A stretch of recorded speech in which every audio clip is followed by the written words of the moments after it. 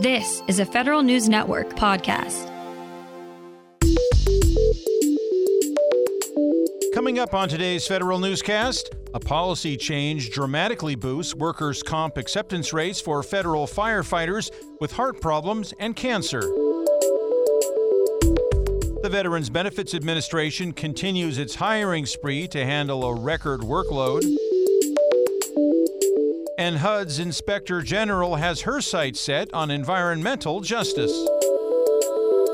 Those stories and more in today's Federal Newscast.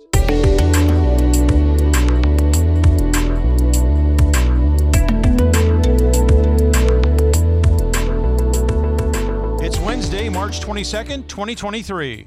Welcome to today's episode of the Federal Newscast. I'm Peter Masurlian. A union is calling on the Biden administration to investigate racial inequities in the workforce for Maximus, a large federal call center contractor. The Communications Workers of America, or CWA, reports that Black and Latina women make up nearly half of the contractor's lowest-ranking workers and just 5% of its top executives. A recent union-conducted survey found that the call center employees often face barriers to career advancement and unclear career paths overall. Maximus officials took issue with the union's claims and said the company is committed to diversity, equity, and inclusion. Some federal firefighters are seeing a more streamlined process for workers' compensation claims. Federal News Network's Drew Friedman has more. The Office of Workers' Compensation Programs has updated its program to process claims of federal firefighters diagnosed with certain diseases. Prior to the policy change, firefighters' claims were only accepted about 29% of the time, but as of February 2023, more than 90% of processed claims have been accepted. The update comes after a provision in the 2023 National Defense Authorization Act let federal firefighters start receiving workers' compensation for cardiovascular disease, certain types of cancer, and other infectious diseases. The diseases are all common for federal firefighters after years on the job. Drew Friedman, Federal News Network. The Veterans Benefits Administration is ramping up its hiring efforts. Federal News Network's Jory Heckman has more. VBA is making 1,100 new hires to process a record number of benefits claims this year under the PACT Act. The agency held its first round of PACT Act job fairs across the country in late February and early March. VBA says it's making 80% of its hires within 80 days. But Aaron Lee, the executive director of VBA's Office of Human Capital Services, says the agency cut its onboarding time in half for hires made during the job fair. We're really able to shave off quite a substantial amount of time because we're able to condense that process in one place at one time. Jory Heckman, Federal News Network. Agencies looking to modernize their human resources technology are getting some help. Federal News Network's Jason Miller explains. A new agreement between the HR line of business and the General Services Administration will provide agencies with more specific market research. The Office of Personnel Management's HR LOB will offer agencies this free service as part of their consulting efforts. Through GSA's Market Research as a Service initiative, the HR LOB will help identify potential IT providers in the public and private sectors for agencies to buy technology services from. The Market Research Service is part of how the HR LOB is standing up its shared services marketplace over the coming year. Jason Miller, Federal News Network.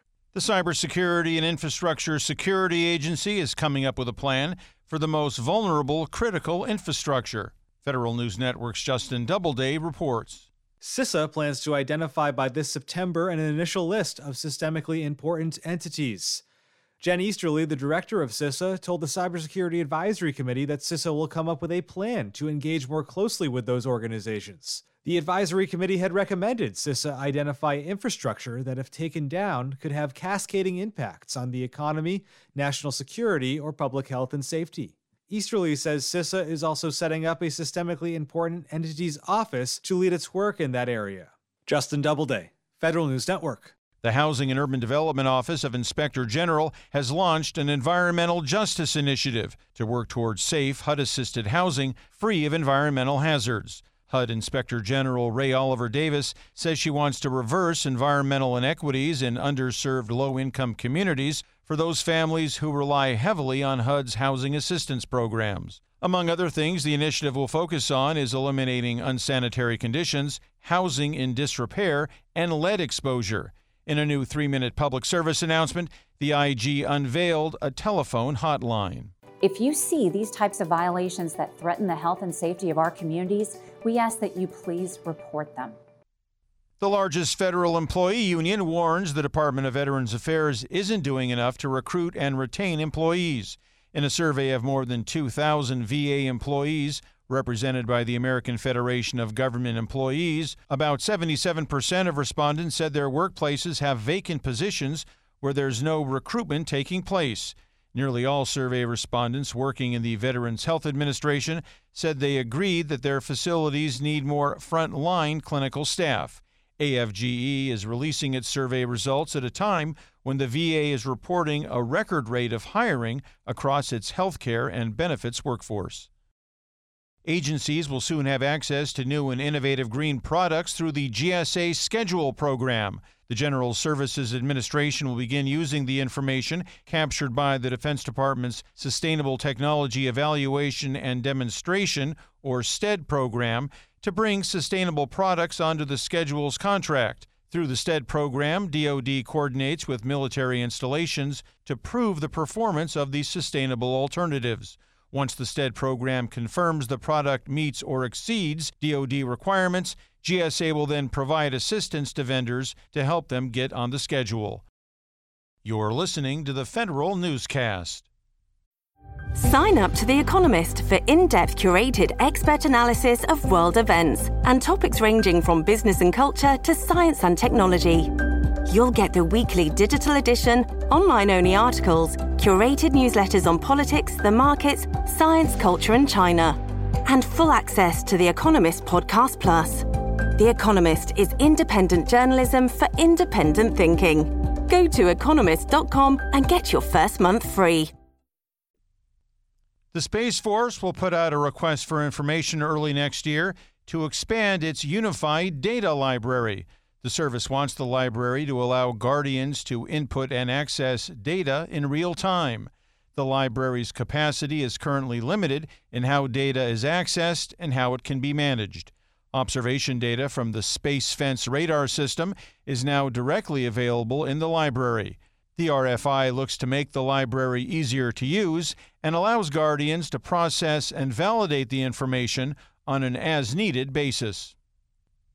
Teams at 61 academic institutions will get funding for basic research projects from the Defense Department. The Multidisciplinary University Research Initiative will award an average of $7 million per team over a 5-year period. DoD looks for the teams to come up with scientific breakthroughs for defense applications. The initiative complements the department's single investigator basic research grants. For the fiscal 2023 competition, the Pentagon solicited proposals in 24 topic areas of strategic importance to the department and chose from an initial pool of 259 white papers. The Cybersecurity and Infrastructure Security Agency has some new security guidance for critical infrastructure groups. CISA released updated cybersecurity performance goals, or CPGs, this week. The CPGs are voluntary practices that businesses and critical infrastructure owners can take to protect themselves against cyber threats. CISA says the updated goals are more closely aligned with the National Institute of Standards and Technology cybersecurity framework. The goals are intended to cut across critical infrastructure sectors ranging from energy and water to defense and healthcare. Find these stories and more at federalnewsnetwork.com. For the Federal Newscast of Wednesday, March 22nd, 2023, I'm Peter Muserlian.